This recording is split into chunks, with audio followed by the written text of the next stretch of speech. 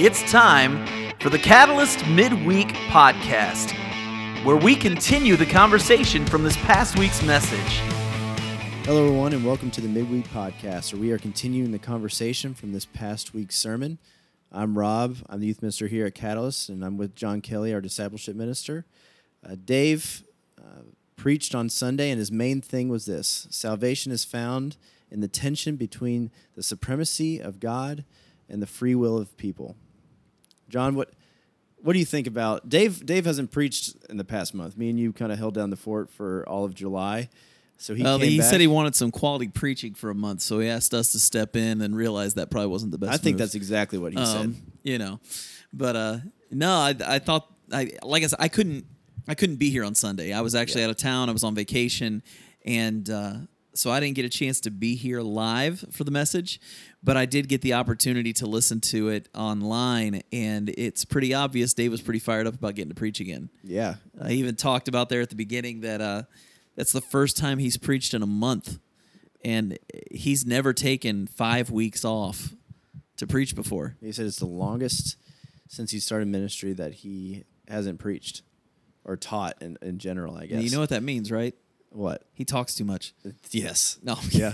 I mean, I got in front of the whole church and said that he's preaching, so he finally has to work again. That's true. Everybody That's thought true. that was funny. Everybody knows when Dave's not preaching, he's not working. Exactly. Exactly. Oh, no, the main thing is before we even get to the main thing, I'm really excited about this series as a whole. Just love the idea that there's a tension between a lot of subjects we read in the Bible where we think, well, it's one or the other, but we don't realize that it actually is somewhere in between. Yeah. And I love this theme that he's going with for the whole month. And this week, this idea that God is our king, but he's also our friend. Yes. Yeah. And people really struggle with doing that and putting those together. What was your thought just on this idea that we can be friends with God, but God's also our king? Yeah. I like it because everybody grows up different. You know, Catalyst has only been around for 11 years, and we have a collective of people who grew up very conservative, people who didn't go to church, people who left church, came back, and everybody has this different view of who God is. And it all depends on who kind of discipled them and who kind of shared Christ with them, because you do really take upon the teaching and the form of the person who taught you. So whoever your mentor was or is, that's who you're going to be like. And it's crazy to see just the different beliefs of people. And I love this series because we're kind of addressing that, where there is this massive tension between people groups of, no, it's all about obedience and faithfulness. And it's like, well, no, we have a lot of free will in that. And there's this massive tension in between. And somewhere in between, Dave brings up the argument that that's the sweet spot. That's where we need to be. We don't need to be ultra either way. I agree with that totally. I mean, you look at Jesus and the disciples, and there's a perfect example of what that was supposed to look like. Yeah, because Jesus was their friend. Yeah. But he was their rabbi. Yeah. You but he was also around the conservative side, too, and he did not appreciate that. Yeah. I mean, not conservative, the just like complete, what is the word I'm trying to think of? The Jewish leaders were just stringent. Strict. Yeah, stringent. That's a good one. Yeah, Jesus, the whole concept of how he discipled was based on not just the authority, but also that friendship, that kinship that he had with them. He really walked every day with his disciples for 3 years. I mean, you think about that. Can you think of 12 guys you'd want to hang out with every single day for 12 years? No. 12 years. 3 years? 3 years. Yeah, 12 guys for 3 years. That's what I meant. Yeah, still, that's hard. This is just proof that we record live. That's true. That's what that is. That's hard, though, because, I mean, I can even think, living in a dorm, and eventually you would get in arguments with your roommate. Yeah, there's always going to be Tension. tension. Yeah, tension. And I just can't imagine just the patience that Jesus had to have to be able to do that, but yet he embraced it. Yeah. He really embraced it. And that, to me, that's the perfect example of this whole concept of God is not just our king, but he's also our friend. Yeah. You know, Dave went into talking about two different extremes, the extreme of Calvinism or Reformed theology and the ideas of Arminianism and free will. What were your takeaways from that whole section of his message? Yeah, so he went on two opposite sides of the spectrum. You have the Calvinism people or group of people who just believe that we have no say. It's almost like there's no free will, and God's the ultimate ruler, which he is, but he just kind of picks and chooses who he wants to go to heaven, just in a small... That's just kind of what it is. And then you got the other side who's just free will. It's like... He's just kind of our friend. You know, we can kind of do what we want, and Jesus loves us, and Jesus died for us, so we don't really have to worry about anything. The Bible was written about me. Yeah, the Bible's written about me. So there's groups of people that we are around all the time that are on both sides. Yes. You know, we have churches in our town where you see some that lean maybe more towards the Calvinism side, and you have some churches that are really lean heavy towards the Jesus loves you, and that's all they teach. So it's cool that here at Catalyst, we're like, okay, well, where are we? And I think a lot of people are going to appreciate that by the end of all the different things we're going to talk about. Well, yeah, and I like what Dave said with the idea that if you believe that only the elect are going to get to heaven, then what's the point of the Great Commission? You know, Yeah. why even do it? What's you the know, and point? if everything's already set in place, why does it matter how you live? Yeah, Because if you're predetermined, then it doesn't matter what you do, you're still going to go there. yeah, you just kind of hang out. And on the other end, it just kind of makes God your buddy. Yeah, You know, almost like he doesn't really have a lot of authority, but man, isn't he nice? yeah, You know, and neither one of those are good. no, Neither one of those are good. And so that tension has to be there. You have to pull away from both sides to some degree to really find that common ground in the middle.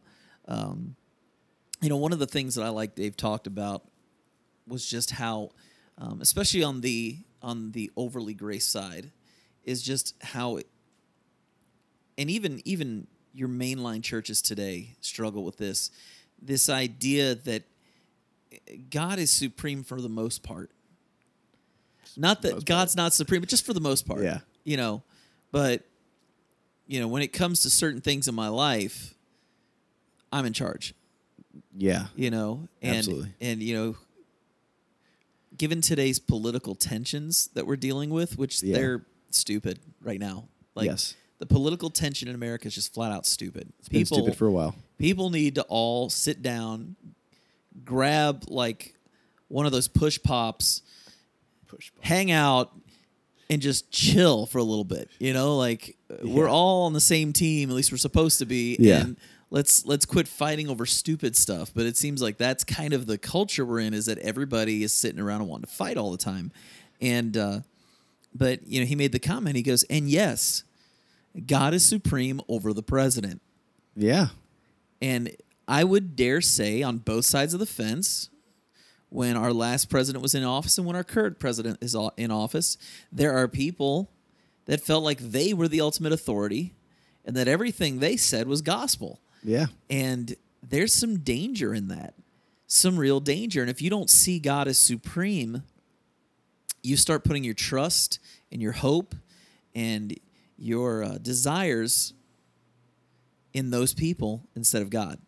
yeah, And there's a real danger in that. I think this idea that God is supreme in everything, he ranks higher. People got to get that back. We've got to get that back in our lives. We've got to think like that more. yeah. I agree. I it really scares me on how the seeker-sensitive movements of the 80s and 90s, Yeah. mid-90s, just the impact that had on a generation of churchgoers, where this kind of free to do whatever you want mentality just reigned completely full. But it was weird because you also had this other side that kind of popped up all of a sudden. And that other side did really well during that time too, because it's almost like a pendulum swing. You know, it's like Yeah. you have one side and then the other side, and then you have some people that are like, well, I don't like that, so I'm just going to swing completely to the other side. And then everyone in the middle are like these annoying, pestering, lukewarm people that you're like, well, why don't you pick a side? It's like, well, you don't have to. That's not what God calls us to do. God Right. calls us to follow him. He doesn't call us to think what we're going to get out of it first. You know, why do we have to have a me mentality with this? It's not what we're going to get. It's, we're going to follow Jesus wherever he is, not where our government's going, not where people are going, not what celebrities say is right or wrong, not what social norms are.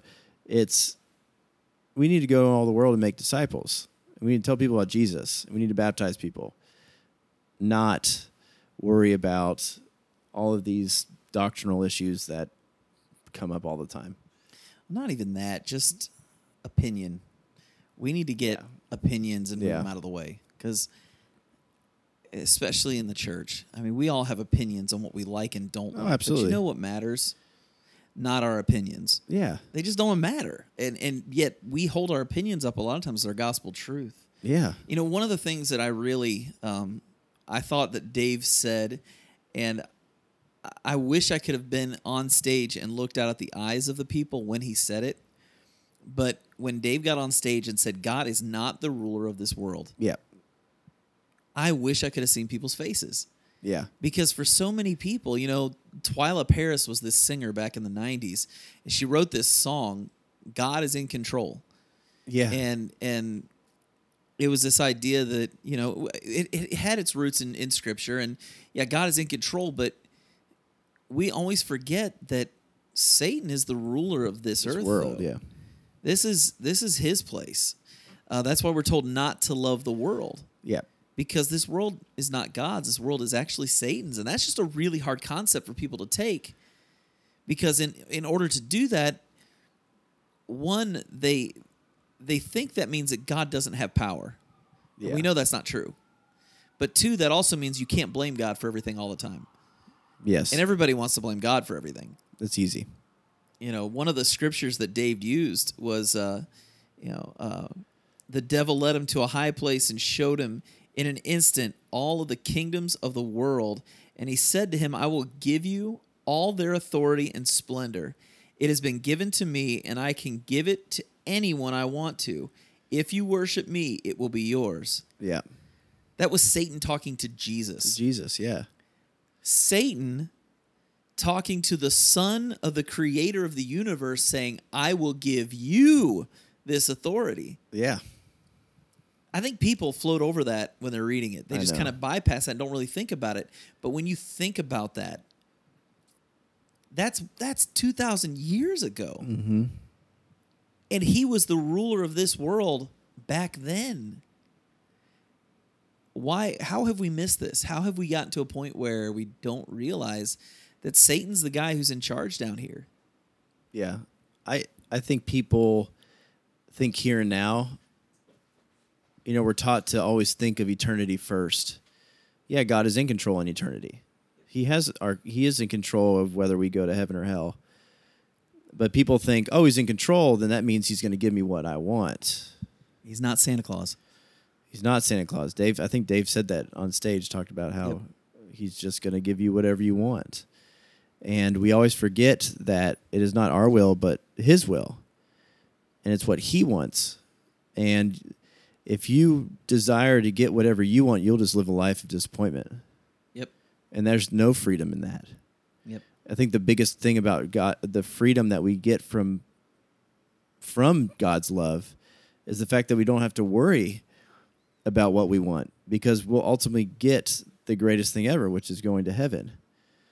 And people put these burdens on themselves by looking to the world and saying, look, if God loves me, then he's going to stop these bad things from happening. If God loves me, I'm going to get this thing or this car or get into this college, or I'm going to marry this person and I'm going to have this amount of kids and I'm not going to have any troubles whatsoever.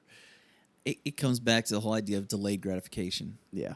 And I have a 1-year-old and 2-year-old, and they have no concept of delayed gratification. No. They don't understand. You have to eat your pork chops Yes. and your green beans, and then you're going to get your dessert. Yeah. They want the dessert now, and they will scream and yell and whine and complain because they want it now. It's amazing how many adults are like that with God. Yeah. You know, I want all of your glory and all of your riches and all of your greatness now, Yep. and I'm not willing to wait till heaven. I know. I'm just not willing to do it. And a lot of it just comes down to our scope. We don't have a good scope of where we are. We see our lives as this long, drawn-out experience when, in the grand scheme of things, as the Bible says, it's a vapor. Mm-hmm. It's here and it's gone. Yeah.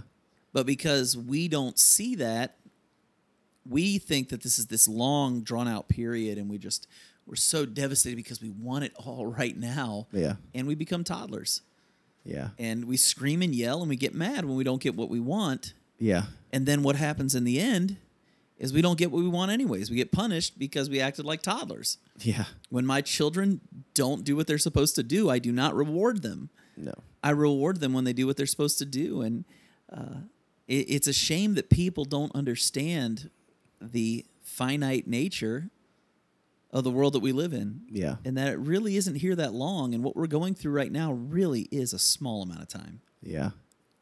And the people, like toddlers, like if a toddler is learning how to walk, Which is funny to watch, by the way. which is, yeah. I'm right in the middle of that. And my son is the clumsiest little stumbling creature you've ever seen in your life. It's great. He has face planted more times in my living room than I've seen in any blooper video on YouTube. Like, it's hilarious. But the thing about that is they will get up and start walking and fall down. And a week later, they'll get up and walk further, and then they'll fall down. Or even an hour later. Or even an hour later. And the reason is because every single time they're learning something new. And they're not looking to the parents necessarily and getting super frustrated.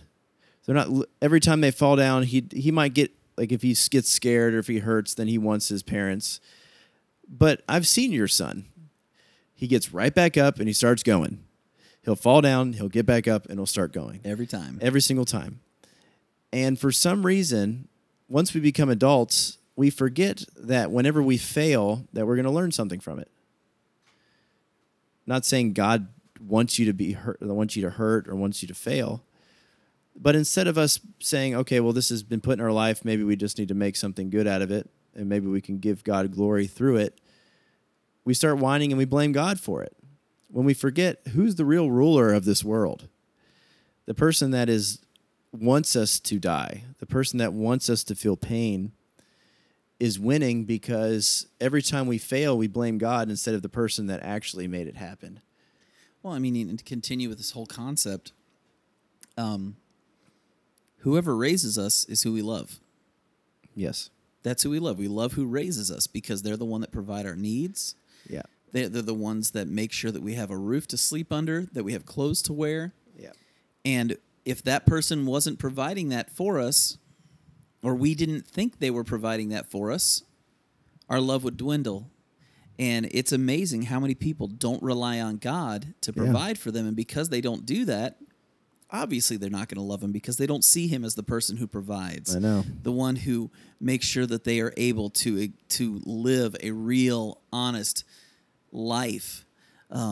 It's kind of crazy. Like, I watch so many kids who grow up in church, and then they get into the world, and suddenly they quit depending on God, and they depend on themselves, and they can't figure out why they're depressed, why nothing seems to make them happy, because instead of depending on their Father, they're depending on themselves. Yep.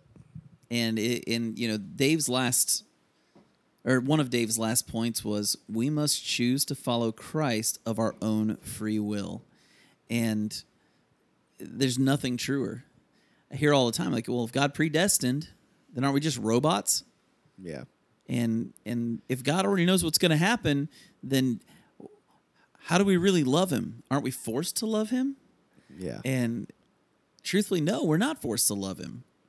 And God only wants people to be with him who choose to love him. Yeah. And who choose to call him Father. Yep. He wants that true love, that sacrificial love that he first gave us. He wants that in return as well, because I think he was the perfect example of what love is. Therefore, we need to. It says, "I'm holy, therefore you should be holy." Saying, "Look, follow my example. Like if I do something, you should do it also." And this love that he wants is not something that we want to necessarily give him all the time. And I hear that statement all the time of people saying, well, he's just going to do what he wants anyways. Why the heck do I have to love him? Like he's in control, you know? And I always bring up, everybody has experienced the love of an animal at some point, like a dog running up to you, whether you have an animal or not. I really hope everybody's experienced that. If not, you need to go experience a dog running up to you and being super excited.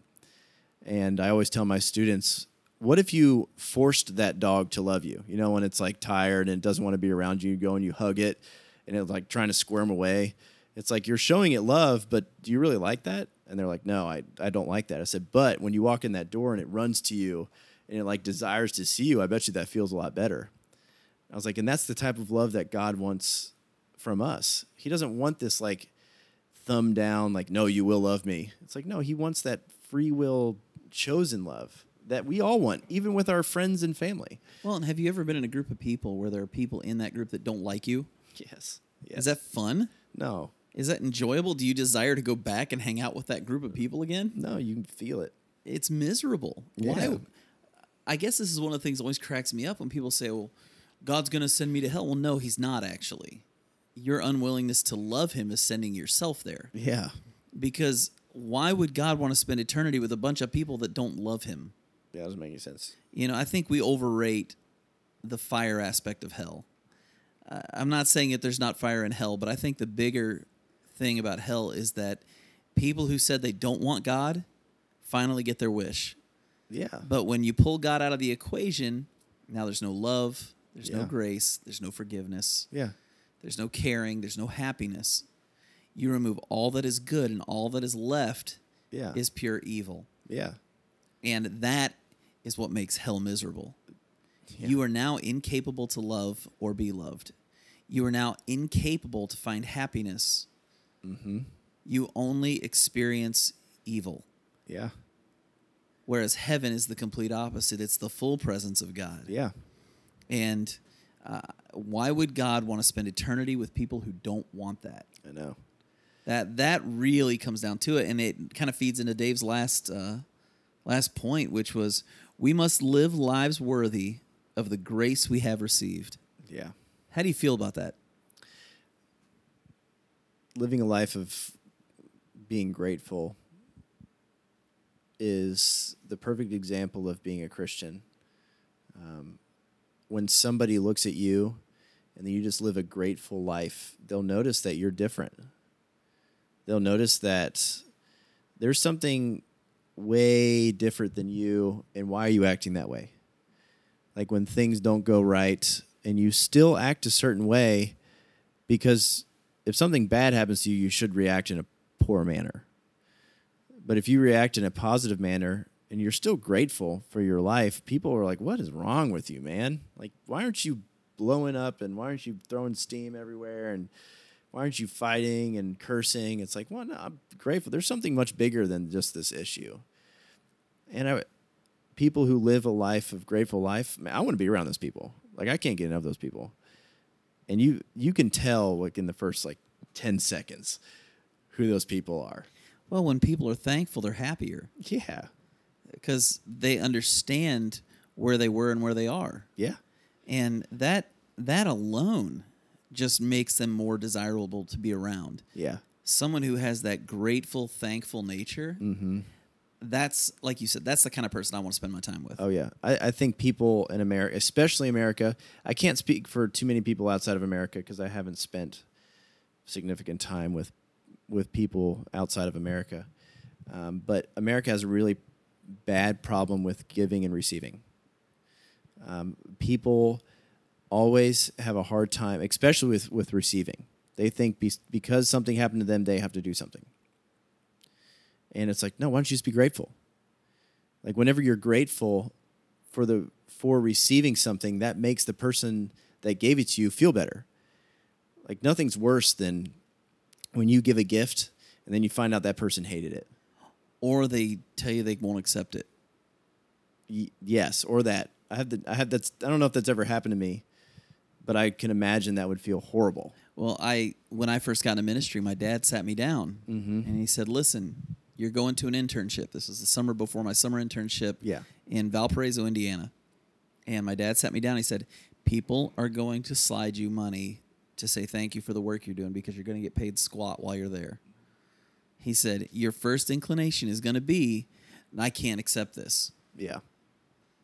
Don't ever do that. Yep. Because those people, that's how they show love. That's how they show their gratitude for the work that you're doing. And it's how they see themselves helping serve God, is by providing for ministers who don't make a lot of money. Yeah. He said, it's not greedy when someone offers it to you. Yeah. He said, don't you ever ask people for money. Yeah, don't do that. Ever. But if someone offers it with no strings attached, just out of the goodness of their heart, you always accept it and say thank you, because that may be the first time they've ever tried to be giving and selfless. Yeah. And if the first time they ever try to be giving and selfless, you say no, Yep. you just destroyed them. I know.